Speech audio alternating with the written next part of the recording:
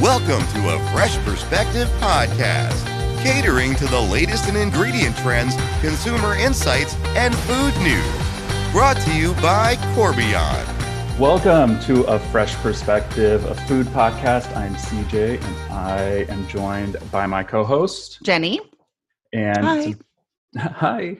And today we're talking about freshness. Now more than ever, consumers and shoppers are using freshness as a big part of their purchasing decision. Like an indicator. Yeah, an indicator, and they're determining freshness in a plethora of ways, and it's gotten increasingly more in depth. And I mean, we're just paying attention to it a lot more now than we ever did in the past. And so we're going to talk a lot about that today. But first, I went back and did my research on the English muffins and read more about more than just the headlines. So a couple of weeks ago, we were talking about how there was this giant thing on social media about the rise of English muffins, and there was, a potential gang war. And so what I discovered is that first, Thomas English Muffins, he migrated here and started the English muffin empire in the U.S.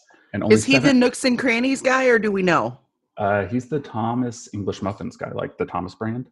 Oh, okay. I thought that's the Nooks and Crannies. Well, I don't know. It may be. But only 7 people in the world know the recipe, and somebody was trying to poach people from his company to steal the recipe, and that's what started the gang war. So that's not quite as exciting as using the English muffins as weapons. No, but not nearly as exciting. But now I mean, I get it. If someone tried to steal my recipes that I created myself, I'd be like, no. Get out. Go eat your own English muffin if you want. Apparently, each person down the line only knows like their specific part, so you can't like poach one person and steal the entire recipe. So like the guy that puts the salt in only knows the salt recipe and etc. Okay, anyways, you know what? That what's that place downtown? Arthur Bryant's. Same thing with their sauce. Oh, they have they get it from like 5 manufacturers, all different places. None of them know what the other parts are. And then there's like one guy that works there that mixes them together. But he still doesn't know what's in them. See, that's exactly what they do to him. Oh, wow. And I think that's important because the sauce does, for me, my love of condiments, make or break the barbecue. So I hate. And you better have a few versions of it. I want like vinegar sauce, and I want the red sauce, and I want spicy. Yes, all the sauces. So one other thing, I don't know if you watch TikTok or follow the Youngin News. Am I the old lady on the podcast? No, my brother called me old the other day, and I was like, what are you talking about? I'm 33. Excuse me? But apparently now there's this huge craze around whipped coffee, and it's exploded on TikTok and now all over social media and all over the news. And we talked about it last week or something. And so we tried to make some, and I don't know if you've tried it, but we tried it basically too. What whipped coffee is a mixture of equal parts instant coffee, which reminds me of my grandpa who only drank instant coffee, sugar and hot water. And then you beat it until it's like a creamy froth, and then you put it with milk. And so it sounds delicious. We tried to make it this weekend. And first of all, you have to beat it for like 14 hours. I know. We made it this weekend too. Forever. Why is it so hard? Because it's not meant to be. So we did it not meant to be. Twice. So we did it once with the hand beater, and it was literally like 20 minutes of it. And then it was gross. So we thought, a lot of work for coffee. No, I was like, maybe we did this wrong. So Brandon ordered an electric whippy thingy, and we did it, and it still took forever. I mean, an immersion blender? Yeah. And it still took forever, and it was still disgusting to me. It was very bitter. I don't know. Ours was disgusting too. So we didn't have, we have instant coffee, but we had like the chocolate frappuccino instant coffee. So it wasn't exactly like the whipped coffee that you made, but it turned into like this stringy, disgusting marshmallow fluff. And then, I don't know, my 13-year-old made it for me, and she brought it to me in a wine glass. Oh. Just so random, right? And I took one drink, and I was like it stuck to my lip as I pulled the cup away, and I was like, "Yep, I'm out. Thank you." I can't do it. No. Yes. No, thank you. So if I feel anybody like out they're there- just looking for something. They're bored. Yeah. You know, people that are on the TikTok. My kids are bored. They would try just about any kind of food. Well, if there's right anyone now. out there who has made whipped coffee and think it is delicious and has a good recipe for it, send it our way, because I will try it Comment, again. yeah. Because I love to be trendy and I just can't figure this one out. But either way, we're getting back Well. into it. So like we were talking about, today we're talking about freshness, everything freshness when it comes to food and baked Yes. goods. And we are joined by Kathy Sargent, who is the Director of Global Market Strategy at Corbion. Hi, Kathy. Hello, good morning. Good morning. Good morning. Have you had whipped coffee? Have you heard of whipped coffee? I've heard of it. I'm not convinced. That's gross. Started It's talking, gross. I'm thinking cappuccino, whipped and coffee. It And I'm trying to understand the new approach with the instant coffee. And me too. That's what I was intrigued by. Like, why the instant coffee? Oh. It does make a coffee nice. goes on top and it not fluffs in up. the. Yeah. But it's not Well, the if you same beat as the crap regular out of coffee. it. Yeah, it Yeah. literally took like 20 minutes. Anyways, so Yeah. do what was that? What are you drinking? Iced coffee, just espresso and water and ice. I got hot coffee. I like always normal. have the iced coffee. Like normal people. Just kidding. But so we have you here today, Kathy, to talk about freshness in the food industry and how important it is to consumers today and just kind of what we're seeing in the world when it comes to freshness and all of the insights we have. And this is something that you work with daily at Corbion and especially in the bakery industry. Knowing that experience is a huge thing now for consumers and, you know, we're all hunting for that like awesome experience. I think to me, freshness and the qualities that are associated with freshness, especially in baked goods, really play into that. And so what are the different ways that you can look at freshness and that freshness is being perceived when it comes to food? Oh, absolutely. And I think it is a bit diverse. And it goes back to what you just said about experience. Because when you think of bakery, you know, a perception of freshness is walking into a bakery, of seeing the ovens opening and closing and bread coming out, of seeing Danish and on the rack and it's still warm and you can smell it. But that's really a premium experience that people have. It might be a special occasion. It might be hanging out with your friends, going out for your birthday. Because the other part of freshness that's a huge part of our business is packaged goods. Mm-hmm. And when consumers think of freshness with packaged goods, it's when does that clock start ticking? And for most of them, it's when they interact with the food. They don't really think about the whole production cycle before that food hits their cart. So it might be going to the store. It might even just be stocking their pantry because now I have a fresh pack of bread. I have my tortillas. And this is what I expect to be fresh and how long they'll last. So it's kind of that first point of interaction. So they're associating it with like when I've picked it up off the shelf. That's like it's fresh at that moment, and then the clock starts ticking from then. Yeah, right. It's all about their experience in a bakery is different than their experience with that packaged good, and that's the only part that they see. Yep. And I can totally draw that back to like when I was a kid. My mom would go down the bread aisle and, I have no idea if this was true, but they had like different colored ties. Twist ties. Yes. And my mom thought she knew that blue was like, those got there on Tuesday and red was Thursdays. Yeah. Right. And so she tried to work the system to find the one that was the freshest. There can be some truth to that. Yeah. You can color code, but you don't know that that's always consistent with every brand and what that code really, how you decode it.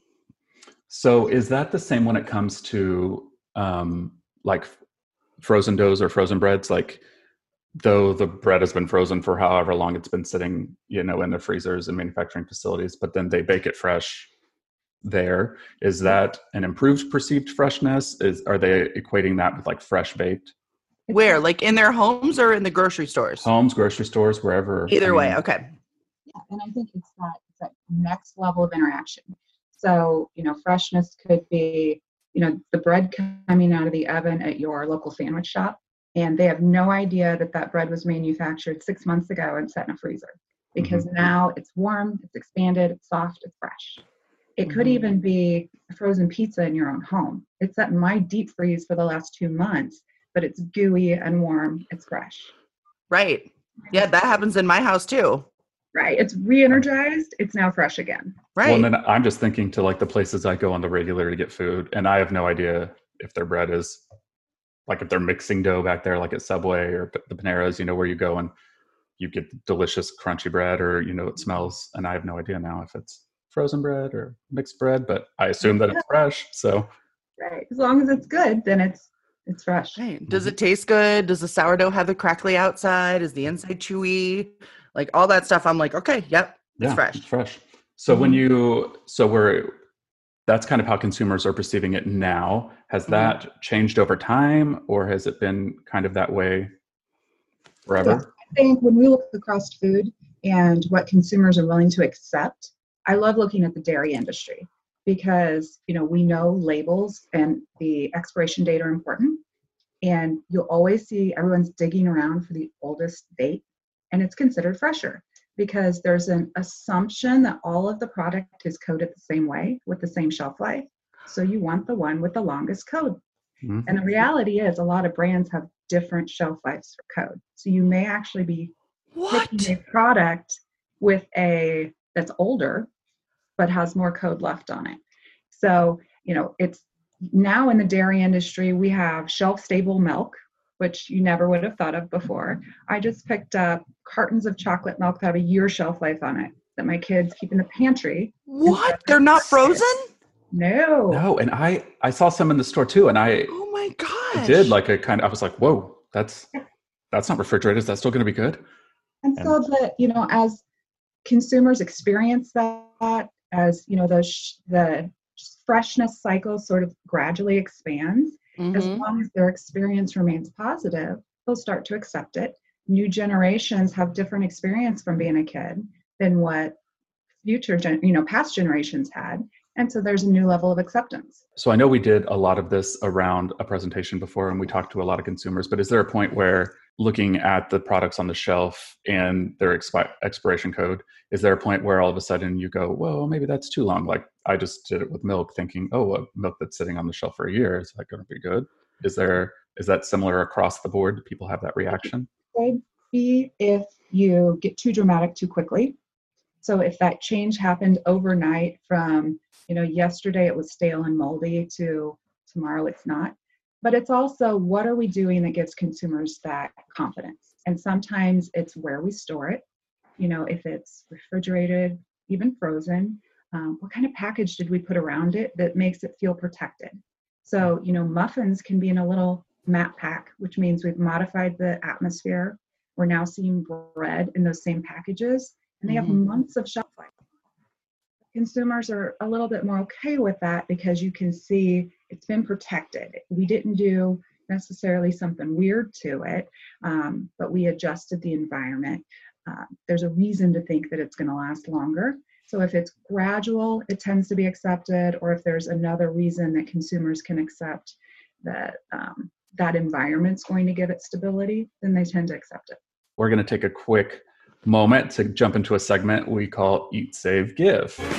Now it's time for Eat, Save, Give, a thoughtful peek into the hearts, minds, and taste palates of our guests. So you've never had to do this with us, but Eat, Very Save, fun. Give, it is Eat, Save, Give. It's very critical to life.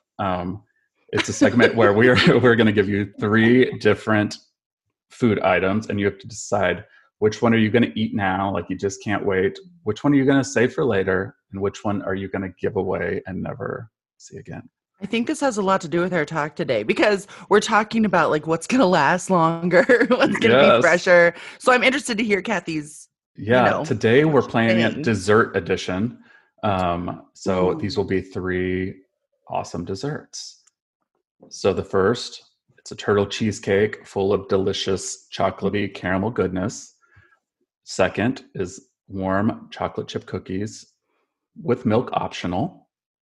And last is, check the date. A slice of warm apple pie a la mode with ice cream. What are you going to do? Eat, save, give. It's critical, right? Now, you really threw me off because there's 2 warm ones, which immediately triggers consumption now. True. It's very I true. am going to eat my warm chocolate chip cookie while the chocolate's gooey and on my fingers and all over the place, because Love it. it's almost like a cookie dough experience when it's still that warm. Yeah. When it's like soft and nice.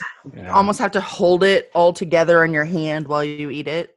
Oh, yeah. Like how CJ eats The Danishes. the Danishes.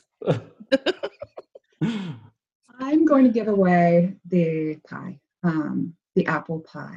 A pie? What? Yes, I know, crazy idea, but I'm not because cheesecake is my fave, and that one I am going to look forward to all day long. That and is save it for very later. true. Yeah. What about you, Jenny? I'm a little bit sad you didn't put anything lemony in there. Lemon I did lemon this purely desserts off is of my preference. favorite. They're I my hate lemon favorite. desserts. You do? Yes. Oh no, all the lemon. When I was Mm-mm. pregnant with my child, I ate a lemon cake once a week, which explains a lot of things about me. But like I would go to Hen House and buy a lemon cake like this big and just eat it all week long. Anyway, fun fact about, anyway. Okay, so let's see. I'm going to eat my cheesecake because I can't wait because it is my favorite. Also, Kathy, although lemon cheesecake is so good. So, if you can't eat Lime cheesecake. yeah. Anything with Right? cheese I mean, pepper, yeah. if it's cheesecake, it's going to be awesome. Yes, I agree. And I'm also going to give away apple pie because I'm like, meh. Like my great grandmother made amazing apple pie. It was like all butter crust, and I have that recipe, but it's a lot of work. And so in my mind, apple pie is associated with like a buttload of work and waiting, putting it in the fridge and waiting for it to cool, It does seem to take a very long time. Right. And then I'm going to save my chocolate chip cookies. They're can be good anytime. And I can put them in milk or add a little ice cream, make a little Sammy out of it. So this is very true. What about you? Mine is all dependent on the time of day, really, because I love all of these. And as I was saying them, I was like, dang it, why did I pick 3 things that I love so much and not one that I want to give away? So if it was like right now in the day part, it's 10:30, I would eat the chocolate chip cookies. So hard. Save the apple pie and give away the cheesecake. Goodness, what's wrong with you? If it was dinner, I would eat the apple pie and give away the chocolate chip cookies and save the cheesecake for tomorrow. But I love them all. And if it was like late night, I would eat the chocolate chip cookies because that's like what I do at night. And I take a bite of cookie and I take a drink of milk and I take a bite of cookie. You don't overanalyze anything, CJ. No. Right. So that's perfect. He's got a process. So really, I'm giving away the cheesecake right now because it's 10:30 in the morning. I've done good and I haven't eaten anything bad. And that seems like it has the most calories right now. So my grandpa used to put a slice of cheddar cheese on his pie. Have you guys ever done anything like that? Put like cheese any on the pie? pie? Apple pie? On any kind of fruit pie, slice of cheese. My grandma does it too. It's strange. It does. I think it's so strange. We put in our family, we have a Jell-O dessert for the holidays that we put cheese on. So it's like it's lemon and orange, and it has marshmallows and like fluff and cheese. Yum. And it's really good. It's almost adds the sweet salty. Oh, see, now I get it. Yeah, I could totally do that. It's like a balance kind of a thing. I've learned, every time we do this, I learn something about so much the people I'm chatting with that is surprising. At Corbion, the word impossible doesn't stop us. It gets us going. As a leading global ingredient supplier, we create sustainable food solutions based on renewable resources and natural processes. We are obsessed with solving impossible challenges for our customers. Let's partner together to find solutions unique to you and preserve what matters most. Corbion, keep creating. We were just talking about freshness and some of the perceptions of expiration codes, and we are joined by Kathy Sargent, who is the Director of Global Market Strategy at Corbion. And one thing that when we were talking about the expiration codes was I look for the one that lasts the longest. And I have no perception of, like, I don't even think about, I assume it is fresh and I just want it to last like a month and stay soft. And so I've always purchased that way. I've never worried about it lasting too long. So, well, and honestly, one of the things, the question I had has to do with like the sell by date versus a expiration date. So the sell by date stresses me because I need like, Jenny, throw it away on this day. And kids will eat anything. They pull out something that the sell. So how do I know, like, okay, if sold by me, how long does the manufacturer expect it to stay in my fridge? That is a big topic right now when we talk about sustainability. And it's still a conversation because it's not very consistent. And you're absolutely right. If it's sell by, I don't know what to do with this.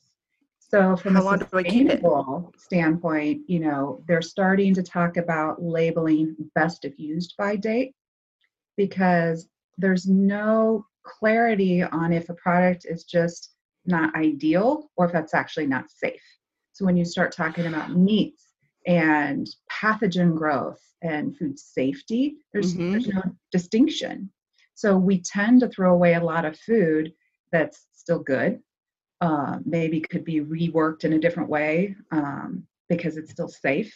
So there's a spoilage component versus an actual food safety component. And as an industry, there isn't a lot of clarity. So it leaves a lot of vagueness, a lot for consumer interpretation. And I think because of that, a lot of food loss. Yeah, I mean, that's how I shop is I always am looking at those things. And that one always makes me go, oh, like eggs and milk, it's sell by. I don't mess with dairy if it's anywhere even close to the day. Like if it's tomorrow, I'm like, yeah, that's no. Like I'm not testing this. I'm not brave enough for that. I know. So one thing I was thinking of when we were doing this, I actually have it's two questions, but I know we're all located here in the Midwest and have one, perception freshness in the way we purchase. Do you think that the freshness perceptions or freshness desires differ across the country or even across the globe? And how does that regionally affect good question. The way where maybe they don't have as great of technology or preservation systems or some of that? Does that change the way they think about freshness? There's a lot to that question. So we do see globally a lot of difference. There's regions that do tend to go and pick up product daily or every other day. So there's some cultural differences in the way they shop, and that impacts freshness. But some of those same regions that are used to what they consider fresh, or maybe even those products aren't packaged at all, the ones that are packaged tend to have some of the longest shelf life. And when they look at freshness, they really look at spoilage. So it's just fascinating when you talk to them about, well, how long do you want it to last? It can be 3 months, it could be 6, because it's not going to be unsafe or spoiled. It can be driven by regional differences on moistness. In the US and even different parts of the US, we like really heavy moistness. And other parts of the world, too much heat, too much humidity, they can't do that because of molds. They don't have good controls. So when you have a drier product, it doesn't mold. They can give it different codes. And some of these regions just accept that, well, it has a 6-month life. It's going to change. And they accept that. Where US companies tend to say freshness is about the first point that the customer could interact with it and then making it as consistent as possible. So that first point, they can really kind of redefine what freshness is for that product. But the most important thing is that it's consistent.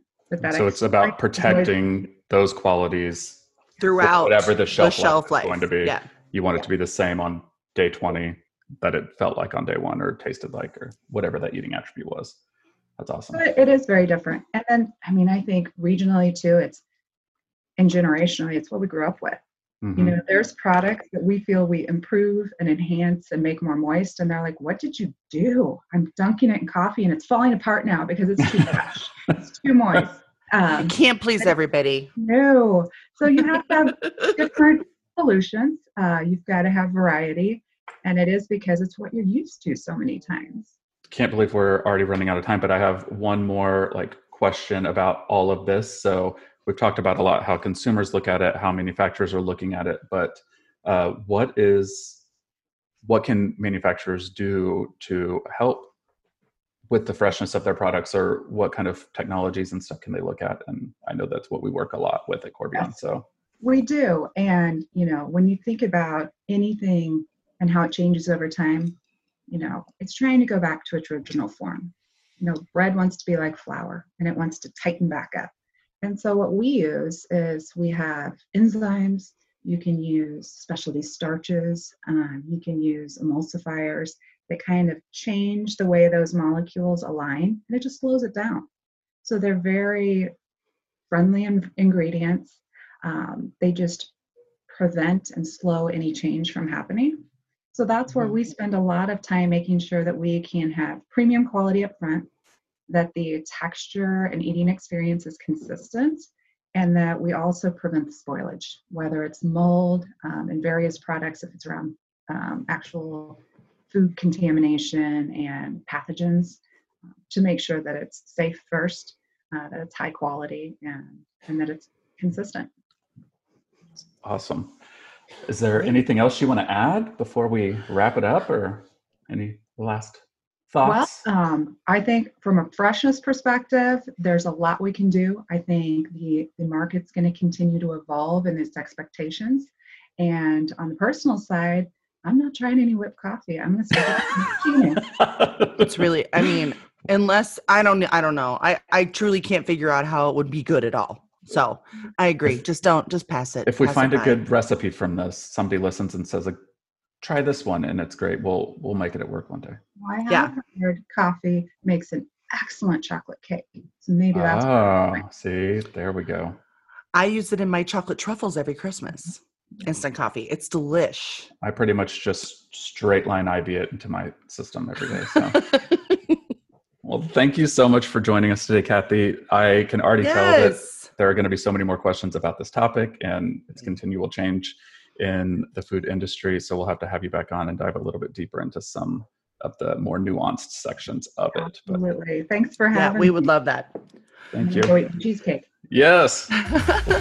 And if you need more information about freshness, about what consumers are seeing as fresh, how manufacturers can help meet those demands and those desires from consumers, you can head on over to our blog at www.thebakerstake.com, where we have a plethora of articles on freshness and things you can do to help. Thanks for listening. Don't forget, keep creating.